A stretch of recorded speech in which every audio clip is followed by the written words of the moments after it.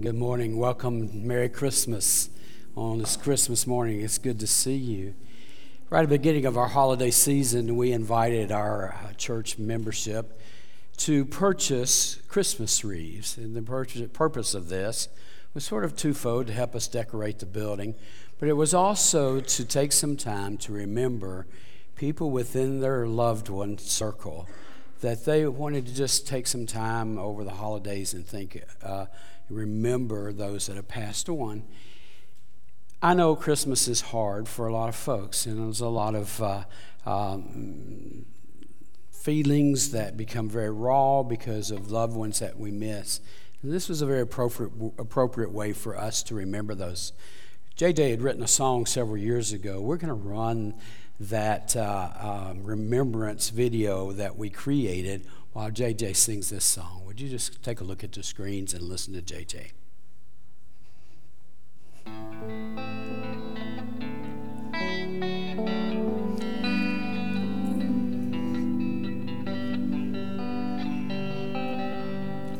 I know that we love Christmas, our favorite time of year. Love to give out presents full of Christmas cheer. Supper on the table and all the family near. I think that we have everything, but something's missing here. All the celebration, party atmosphere. Looking for you, Jesus, wishing you were here. Pray that you will bless this place and you will see us through. 'Cause Christmas isn't Christmas without you. Christmas isn't Christmas without you. Unto us a child is born, free from me and you. When I count my blessings, I count on Jesus too. 'Cause Christmas isn't Christmas without you.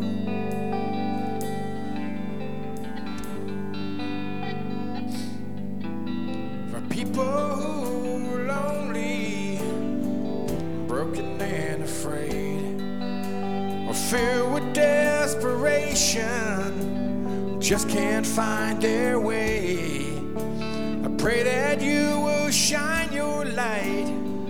I hope they see it too. 'Cause Christmas isn't Christmas without you. When I think of Christmas times I've had throughout the years, loved ones who passed away, friends no longer here. Pray they're up in heaven and pray they're with you too. 'Cause Christmas isn't Christmas without you. Christmas isn't Christmas without you. Unto us a child is born, a gift from me and you.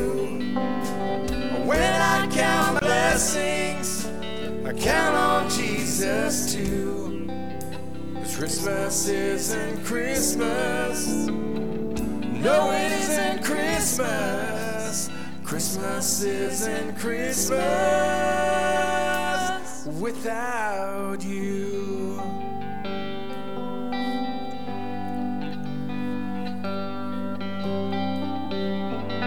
Would you enjoy me in prayer as we stand, please?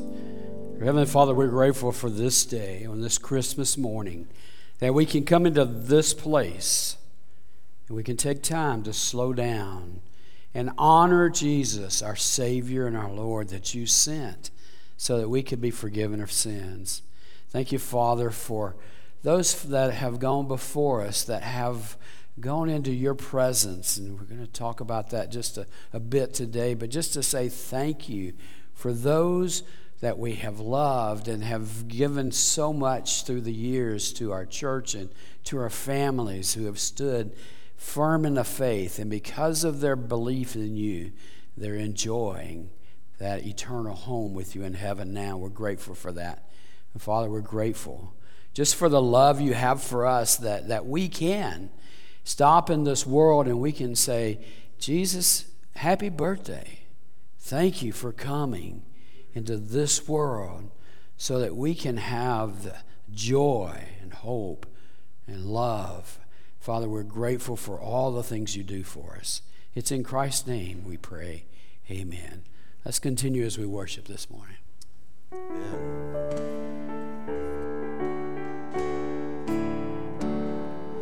Joy to the world, the Lord is come. Let earth receive her King. Let every heart prepare him room. And heaven and nature sing, and heaven and nature sing, and heaven and nature sing. Joy to the earth, the Savior reigns. Let men their songs employ, while fields and floods, rocks, hills, and plains repeat the sounding joy, repeat the sounding joy, repeat, repeat the sounding joy. He rules the world with truth and grace, and makes the nations prove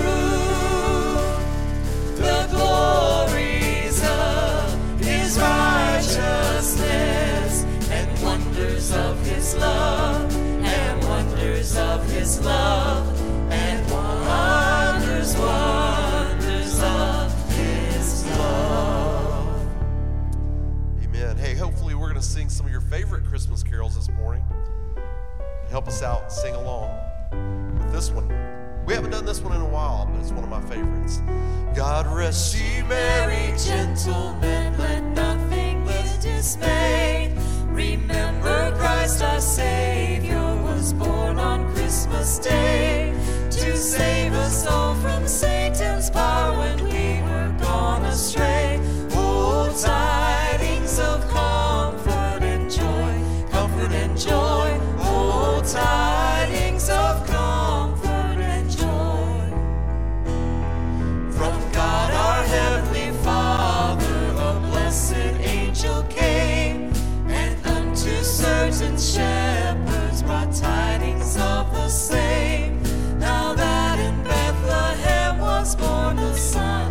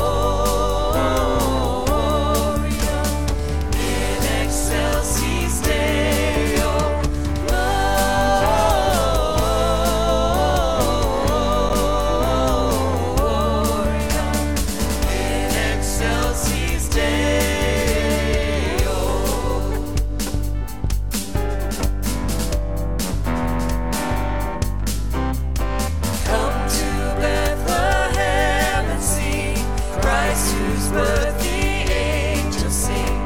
Come adore our blessed King, Christ the Lord, the newborn King.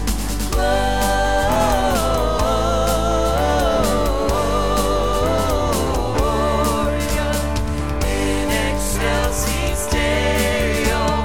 Gloria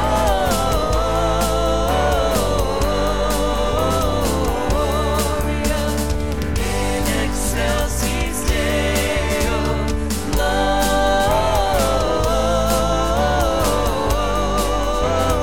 Gloria in excelsis One more time. Deo. Sing. Gloria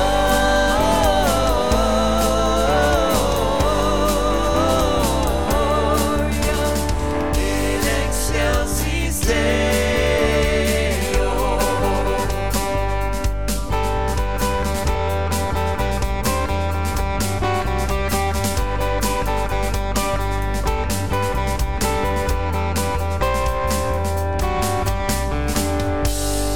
Amen. Hey, pray with me this morning. Lord, we thank you, God, for this morning that we get to celebrate the birth of your child Jesus, God.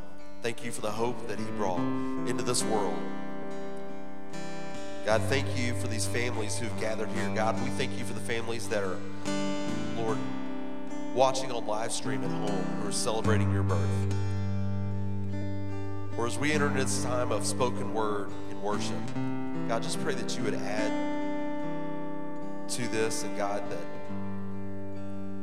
that we would be encouraged during these difficult times, but God, that our worship would be pleasing to you. Lord, we thank you so much for this Christmas season. And God, let it not just end today, but let the spirit of Christmas carry on throughout the year, and let us celebrate the hope that your son Jesus brought to us every day of our lives. Lord, let us not take that for granted. We love you. It's in your son Jesus' name we pray. Amen. You may be seated this morning. Most certainly, this is an unusual Sunday morning, and for that matter, a Christmas morning, because only on an average of once in every 7 years, depending on the number of leap years that take place, do we have a Christmas morning occur on the same day as a Sunday. And the last time that this happened, it fell on a Sunday in 2016. And it will not happen again until the year 2033. So you have 11 years to get ready for the next time that Sunday falls, Christmas falls on a Sunday morning. I'm glad you're here in person, and if you're joining in by live stream, thank you for joining also. Welcome Home has been the series that we have been looking at for the past several weeks now. We're in our 5th week of the series, the Advent season called Welcome Home, and we're looking at the Christmas story, the greatest and the most miraculous birth of all time in the history of the universe. We've been using different rooms and places in a typical household that would take into account the different scenes of the story of Jesus' birth that we're so familiar with, and we've explored the true meaning of Christmas as we walk through these rooms. So we looked at the front door our very first time in our pretend house, and you may have been there for that. We looked at the junk room, and someone said the other day that, man, I still have a lot of junk I need to explore and go. It's amazing what treasures you might find if you go take a look in that junk room again. But maybe they're not treasures either. Maybe it's time to just haul it out. We lounged in the living room and reminisced about eating the candy. You remember that? And then we took a look at the workshop last week. Today, we're going to look at the dining room. The dining room. The room where many families gather around a table to eat their meals. I'm just curious, do any of you all sit around tables to eat your meals these days? Yeah, if you would, raise your hand. Well, a good number of you. I have to admit, we don't do that at our house. We just have other places that we like to sit and eat. We've done that ever since we've been around, probably because we didn't have a place for a dining room when we first started having kids, and eventually we did have a dining room. So Lynn and I, just the two of us, We choose not to eat there, but it is a place where many families, as evidence here, gather around to eat. It's a place where we do much more than just eat. Oftentimes, I think maybe there might be, if you looked into people's dining rooms at nighttime, that you might see children doing their homework, sitting at the table, and adults maybe sorting through mail, and they're trying to determine how they're going to pay their bills or carry out their household chores. Many families gather around the table to have family chats, and some go to the point of enjoying a game night around the table. The dining room can create connection to each other. And when you're doing this as a family, it creates a social bond. Dining together, beyond family and with family, creates a sense of intimacy. Our most loved people gather around tables where stories are told, and heartaches maybe are disclosed, laughter is heard, and tears are shed, and love is shared. But maybe the greatest use of a dining room is exactly what it says in the title, a place to dine, especially during the holiday season. The dining room seems to take on a whole new special meaning.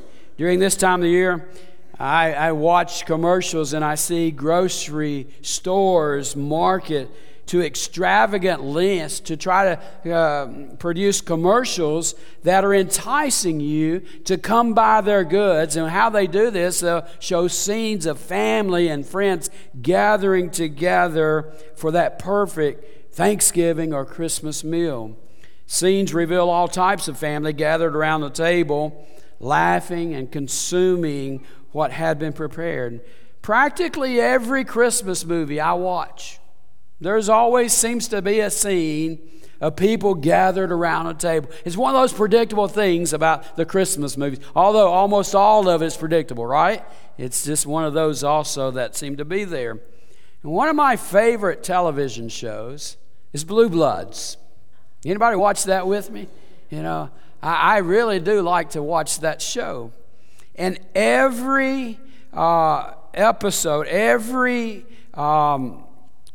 show has the Reagan family gathered around the table for their Sunday dinner together. It's the place depicted where the family bonds, according to one article, get to grow. And the creator of the show, Leonard Goldberg, decided to include the family dinner scene in every episode, and it has become what he described as the cornerstone of the family side of the show. And in real life, and this might be interesting to you, when they shoot that scene around the dinner table, it's said that it takes up to from 5 to 6 or maybe more hours just to shoot that particular scene. It's amazing, really. So much time devoted to just maybe a 2 or 3 or 4 minute scene within the show. That's quite a commitment to showing the importance of a family sharing a meal together on that show. Even our family is going to gather this afternoon for our Christmas meal together, and I assure you we won't be sitting at the table that long. You know, it'd be like, it's time to get up and do something. I mean, there are Christmas presents to open. There's other things to do, so we won't be there that long, but we will share that meal this afternoon. You know, church tradition says that we remember the birth of Christ on the 25th of December, today. The reality is that Jesus was probably born in maybe March or April. Neither shepherds or their sheep would have been out in the fields in the deep winter. The actual specific date and the time of the birth of Jesus it's not really all that important. But what is really important is that we believe that his birth really happened. On that actual day and date that's lost to history, the reality of Christmas is that it took place. Whether it was in the bleak midwinter or the spring or during the heat of the summer or during autumn, Christ was born. We know it was in the evening. We know it was in Bethlehem. And we know what happened in the stable where the animals are kept. There were no fancy rooms like we've been talking about in our series. No place where there was comfort and warmth in our homes like we have today. Well, maybe unless you've been in the rolling blackouts or you lost power over the last few days where you were cold because you didn't have any heat. But you had that hope and you had that assurance that at some point in time it was going to be warm in your house. But certainly what you experienced maybe over the last few days was nothing compared to that harsh environment that Jesus was born into, the accommodations for Joseph and Mary. On that night, Jesus was born in a place where there was no table like this. There was no place for the family to prepare a meal, or a place to Joseph to sit and contemplate all the happenings that had gone around him, working up until this time of the birth. It was a dirty, smelly stable where the only eating that usually took place was by the animals out of a trough of some sort. A makeshift manger for the baby Jesus to spend his first hours, where, now get this, the tongues of animals would have licked clean the last bit of crumbs to fill their bellies with. We know the story well. We could almost repeat it verbatim. And quite honestly, I'm be a bit hard-pressed to draw any analogies of the gospel accounts of the birth of Jesus to the dining room. But that's only true for what we know of the early life of Jesus until his public ministry begins. It certainly changed when he became an adult. You may recall that his very first miracle was what? At the wedding feast, where there was dining and partying and food and drink happening. Undoubtedly, guests came from all over to dine at the host home where there was plenty until it ran out, the wine, and then Jesus does a miracle. So we have our first account of Jesus' public ministry in a dining setting. And there are many more dinner scenes recorded in the gospel, especially where we see Jesus eating with none others than, not family, not friends necessarily. He was eating with sinners. A look at these scenes gives a remarkable picture of just why Jesus came from his divine status in heaven to be born in that cold, dirty, messy, smelly stable. Jesus. He was comfortable going into the homes of everyday, ordinary people and eating at their dinner table. One of those stories is found in Mark chapter 2. Verse 13 says this, and Jesus went out to the lake shore again and taught the crowds that were coming to him. And as he walked alone, he saw Levi, son of Alphaeus, sitting at the tax collector's booth. Follow me and be my disciple, Jesus said to him. So Levi got up and followed him. Later, Levi invited Jesus and his disciples to his home as dinner guests. You get it? Along with many tax collectors and other disreputable sinners. There were many people of this kind among Jesus' followers. I think that's interesting that would be placed in the scripture here. It says that they were tax collectors and disreputable sinners. And then it goes on to say that there were many other people of this kind among Jesus' followers. But when the teachers of the religious law, who were Pharisees, saw him eating with the tax collectors and other sinners, they asked him, why does he eat with such scum? When Jesus heard this, he told them, healthy people don't need a doctor, sick people do. I have come to call not those who think they are righteous, but those who know they are sinners. This tax collector, he had actually become a follower of Jesus, and now he decides to host a dinner.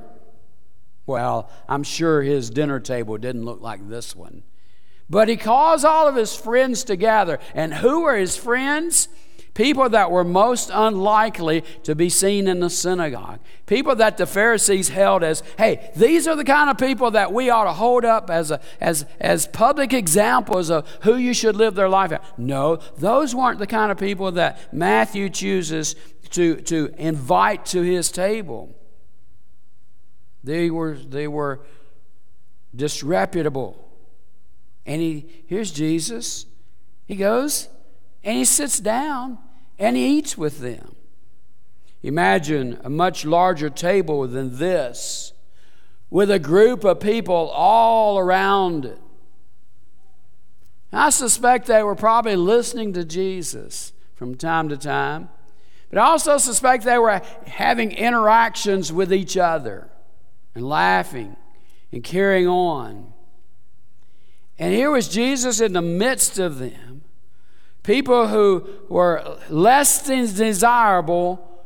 They had circumstances that they lived in that weren't great examples to look to, and professionals in a life that was not very reputable. And Jesus is there. And then there's the story of Zacchaeus. Remember the chief tax collector? When Jesus invites him to the man's home, himself to the man's home. In that particular scene and the scene that we just talked about, Jesus is socializing with known sinners. And in these scenes, in both of them, he's criticized for who he's dining with and who he chooses to associate with.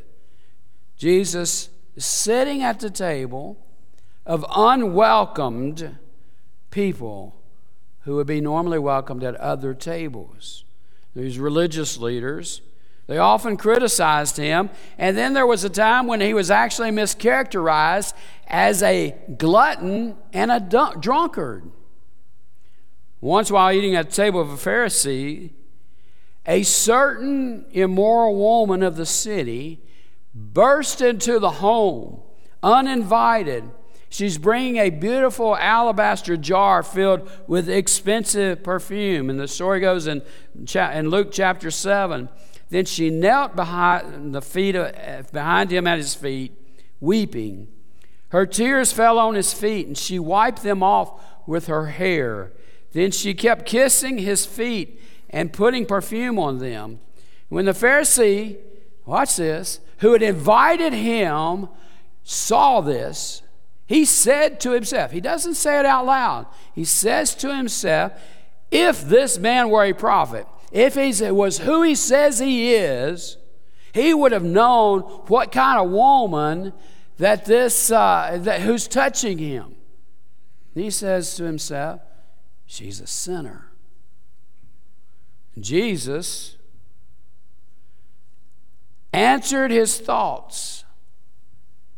Simon, he said to the Pharisee, I have something to say to you.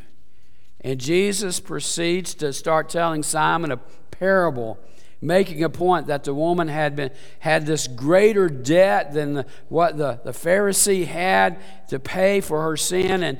And yet she does a better job of welcoming Jesus into her life, into her setting, than what this Simon, this Pharisee, does into his home. He says to the woman, I tell you, her sins, they are many, have been forgiven. So she has shown me much love. But a person who is forgiven little shows only little love. And then Jesus says to the woman, your sins are forgiven. You see what's happening?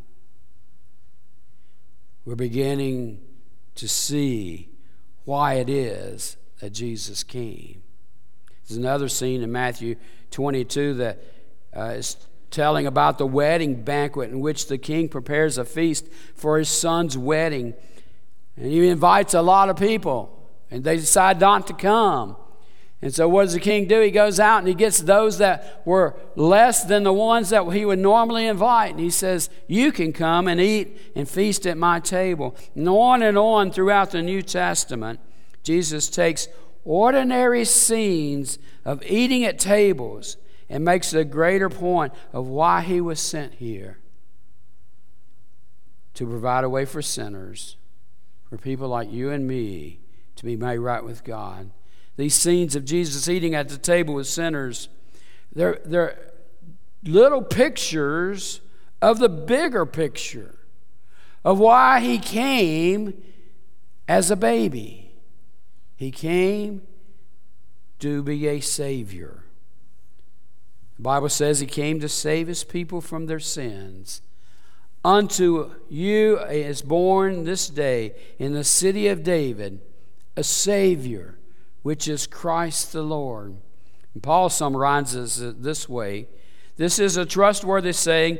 Everyone should accept it.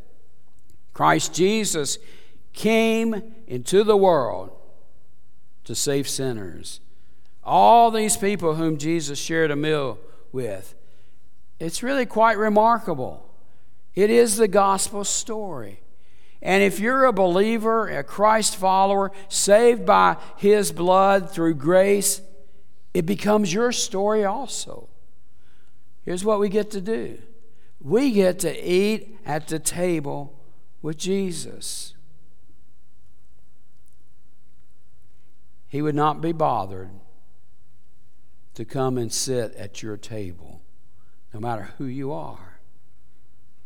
A quote from Fred Zaspel says this: whoever you are, whatever your background, wherever you have been, and yes, whatever you have done, you may in Jesus dine at the table of grace with all of its lavish provisions.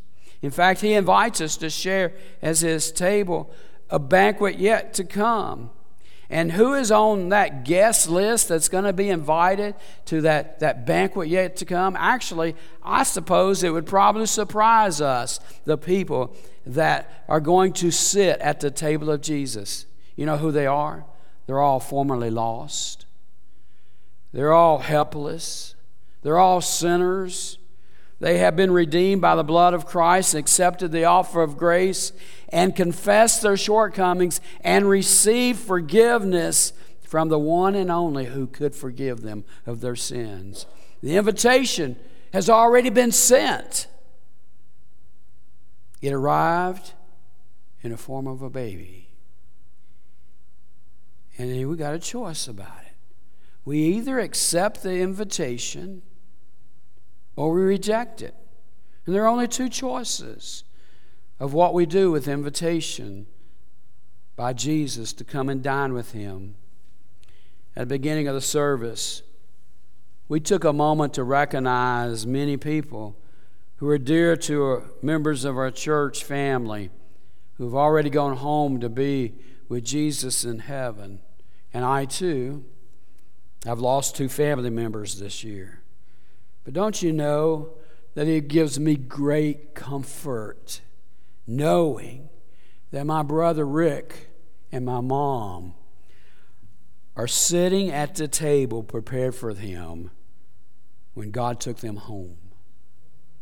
And that's true for so many people who wreaths up here represent those that we've lost who are believers, and millions more who have accepted the invitation to dine at Jesus' table, to do life with him, to call him Savior, to call him Lord. And we can find comfort in knowing that our loved ones are sitting at the table with Jesus, feasting in his presence today and tomorrow and forever. They're there. And certainly his dining room table doesn't look anything like this. It's so much better. There are more seats gathered around it. So many we can't count them. And there's laughter. and there's rejoicing, and there's praises being offered to the Heavenly Father. There's connection happening. Everyone feels welcomed and loved. And we're all invited to sit at that table. It is to come for all of us that are still here who believe. Revelation 19 tells us of the great marriage supper of the Lamb, yet another scene of dining together at the return of the Lord Jesus Christ. The great hope of all ages is that the Lord will return to us. And when He does, all the redeemed throughout all the ages of history would dine in joyous festivity in His presence. And it all started with the baby in a manger that would ultimately lead to Him when He grew up to the cross. It is a love story between God and His people, His creation, mending a broken relationship caused by sin and man's inability to save himself. God loved us so much that He decided to demonstrate His love to us in the most radical and absurd way He could. And in His perfect love and mercy, 2,000 years ago, became one of us when He sent Jesus to be born of a virgin without sin. And He lived a perfect life. And He gave of Himself. And then He paid the price for our sins by dying the death on a cross. Jesus paid the debt for all mankind of sin and for you once and for all. But we have to accept it. The Bible says there is salvation in no one else. God has given no other name under heaven by which we must be saved. That's it. There's no other way to pay the price for sin. Only Jesus could unlock the door to heaven and offer that invitation to sit at His table. But in the meantime, we're invited to another table, a table of remembrance, a table that represents the suffering of Christ. And on this Christmas morning, as the world sets aside to remember His birth, we remember His suffering. And what we're about to do is about Jesus. It's about His broken body. It's about His shed blood. It's about Him dying in our place. Jesus came and gave His life as a ransom to redeem us from the bondage of sin. Because of what Jesus did, we're able to have that lasting peace that came from God. And for those who believe, it's the peace that we talk about at Christmas. It's the peace that the heavenly host sang about on the night of His birth. And we are invited, even commanded, to never forget what Jesus did on the cross so that we might be saved from our sins and inherit eternal life. The ultimate gift of grace from God that placed His Son on the cross. And the grace doesn't just forgive our sin. God's grace empowers us to put sin to death.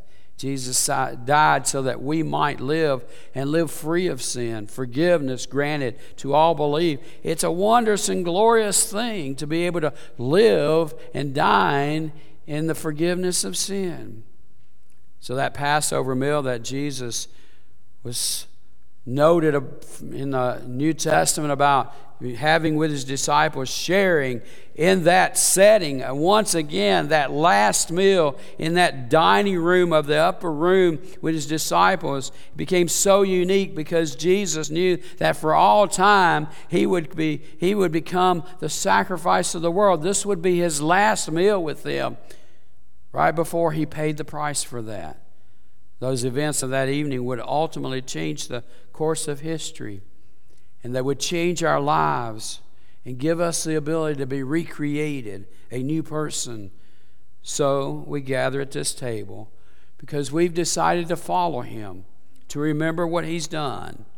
When we participate in this meal in just a moment, It's a meal where we are declaring our commitment to Him.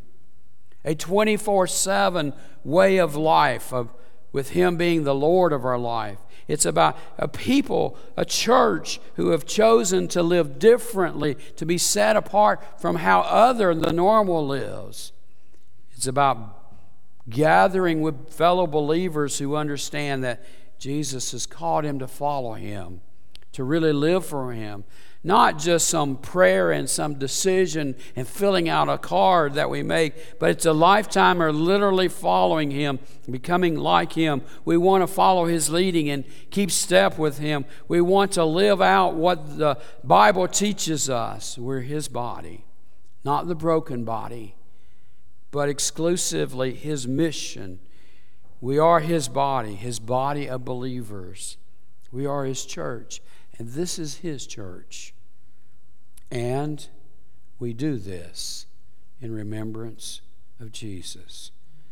So I'm going to invite you in a moment to come around forward to this table. And as you would come around, you'll be able to pick up from the tray 2 little cups. In the bottom cup, there'll be a small piece of bread. And in the top cup will be some juice. They're symbolically representing what Jesus went through. The bread representing His broken body, and the wine or the juice representing the shed blood of Jesus. And while you're waiting in the line, as we will form in just a moment, I ask you to be in a spirit of prayer. To pray for yourself, that you would truly appreciate the power of what the cross has done for us. And pray also, as you walk around, as you think about, is there something in your life that you need to surrender? Something that really is causing a problem with you being exactly who you say you are, a believer, that you're struggling with. And maybe you want to spend some time praying or kneeling at the steps here in the altar to say, Lord, I give this to you. I want to come before you totally committed to living a life with you as my Lord. For people who are burdened about, let's say a prayer for them as well. That they too need to come to Christ. Maybe they're on your mind, and as you're waiting, maybe you're praying for them. The Bible says He took the bread, gave thanks and broke it, and gave it to them, saying, This is my body given for you. Do this in remembrance of me. In the same way, after the supper, He took the cup, saying, This cup is the new covenant of my blood, which is poured out for you. Remember those words that Jesus spoke as we would come and take in His supper at this table.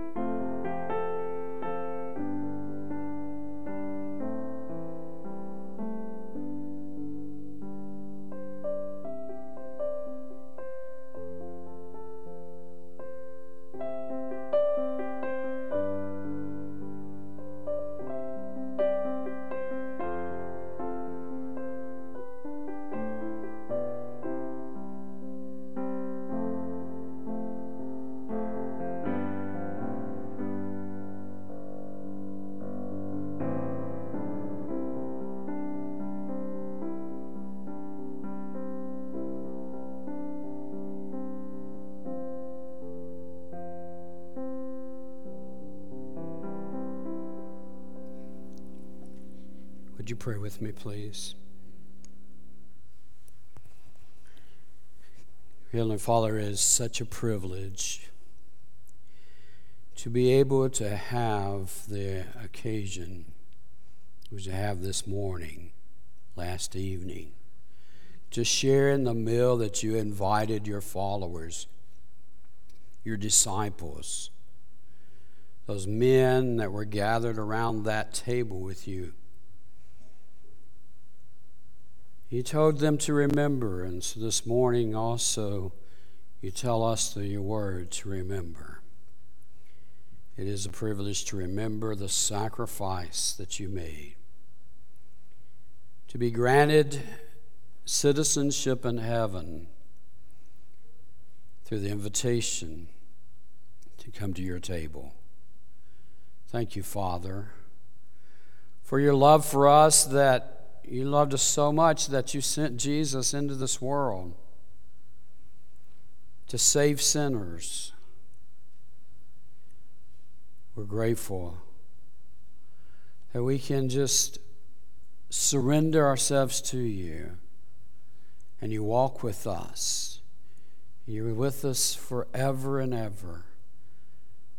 And then when this life is over, we're able to come into your presence. Father, I pray for each person who has made a commitment to follow you, and Father, others that may not have ever done that.